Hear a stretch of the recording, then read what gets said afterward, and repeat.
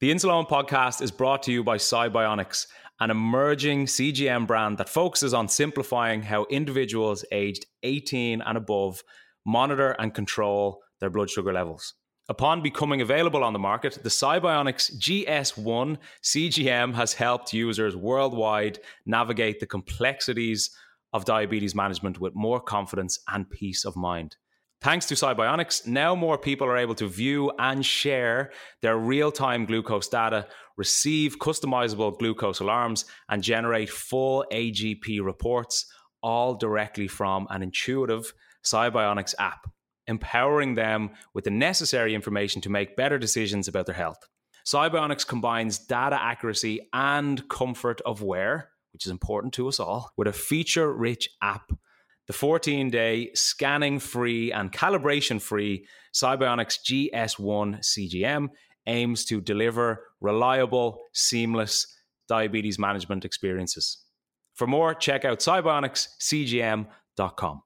How's it going? It's Owen here, and this is a bite-sized episode of the Insulone podcast, Redefining Diabetes. Every week, we'll dip back into the episode archive and get you to think and reflect once more about some of the things we've learned from the podcast over the last few years. It could be some diabetic wisdom, advice, a great guest, or even a hypo story. So enjoy this bite-sized episode of the Insulone podcast.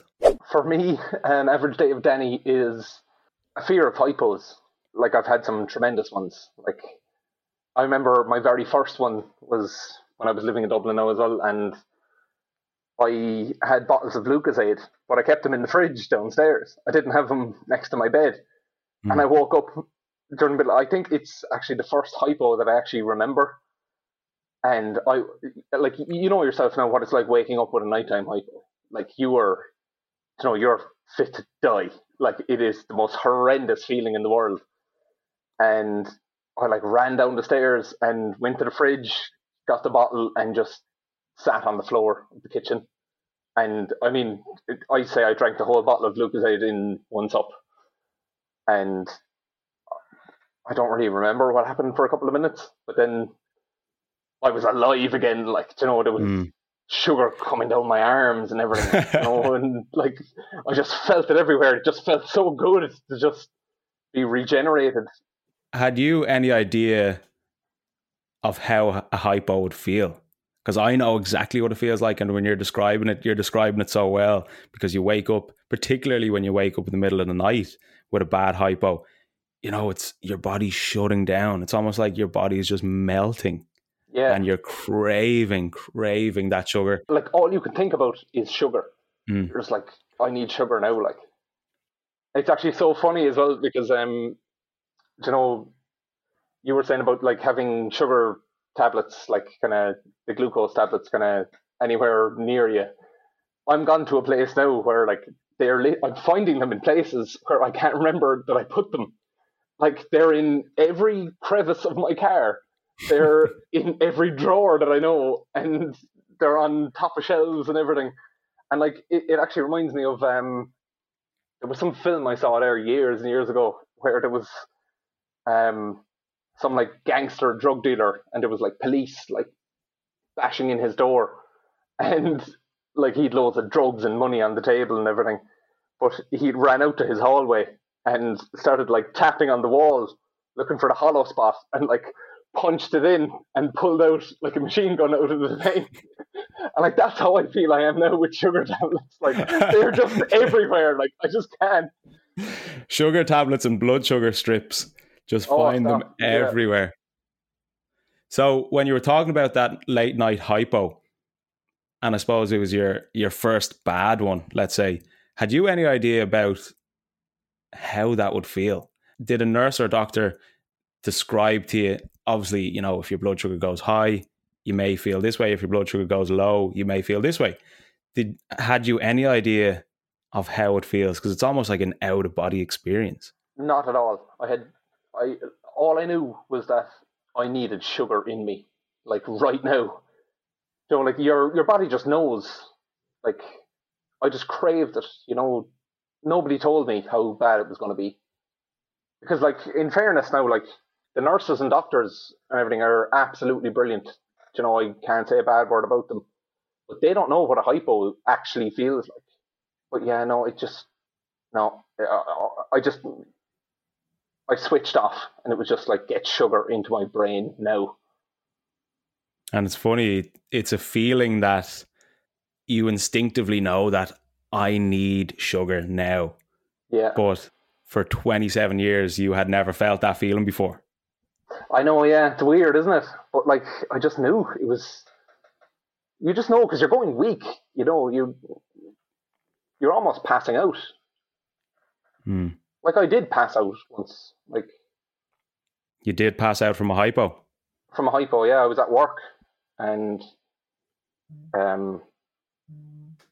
started to feel a hypo and threw back a full bottle of Lucozade, and I don't remember anything from after that, but I stood up from the desk and walked a couple of feet and then fell backwards and hit my back off the corner of the desk and fractured 2 vertebrae, which wasn't a great experience.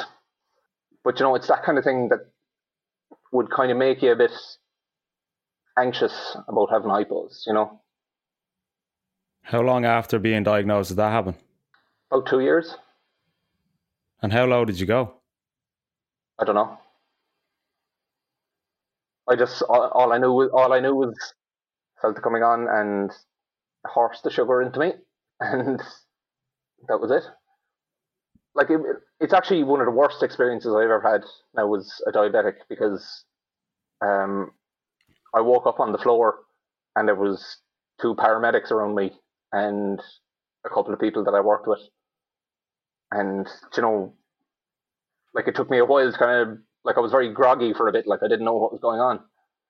But they had to, like, almost carry me down the stairs into an ambulance, like, and there was loads of people watching me leave and everything. Like, it was just, it'd kind of leave you a bit, like, self-conscious, like, Were you in hospital then for a while after that?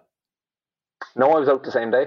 I didn't have ketones, or I wasn't too high or anything. It was just a low, and then it came back up. And do you think then from that, it's kind of almost created that hypo anxiety? Because I get it too. Every diabetic gets that hypo anxiety because it's such a horrible feeling that getting a hypo is the last thing you want. You will do anything to avoid it at all costs. Definitely, yeah. Like, for a long time after that, I had very serious hypo anxiety. So would you have gone the opposite way then and almost over-treated just to ensure that you wouldn't have your bloods drop? Yeah. That's exactly what I did, like, yeah. And sure, then, like, I was going around with high blood sugars, and, you'd be groggy and your head wouldn't work right, and you could barely function, really, like, if you have high blood sugars for a few days, like. But, like, it was the fear, The fear of passing out again and hitting your back off a desk. When was that? No, that was March last year, and my back still hurts. I'm still scared of getting a bad hypo like that again. Now, I've much better control on it now at the moment. Like, do you think now that you've had it for a number of years, though, you're almost more confident with your management around your diabetes? So the likelihood of you dropping so low without treating it definitely is lessened. Yeah, absolutely. Yeah. And having a CGM as well, like, is an absolute lifesaver. Like, having an alarm on your phone that will tell you if you're going to go low. I mean, like people don't understand. Literally a lifesaver. It's literally a lifesaver. Yeah. But like, I think people without diabetes don't understand how much that changes your life. Like, you could be nearly dead, and then your phone will be like bling bling. Thanks for listening to this bite-sized episode of the Insulone podcast. And if you want to listen to the full episode, you can check it out in the description. Chat to you soon.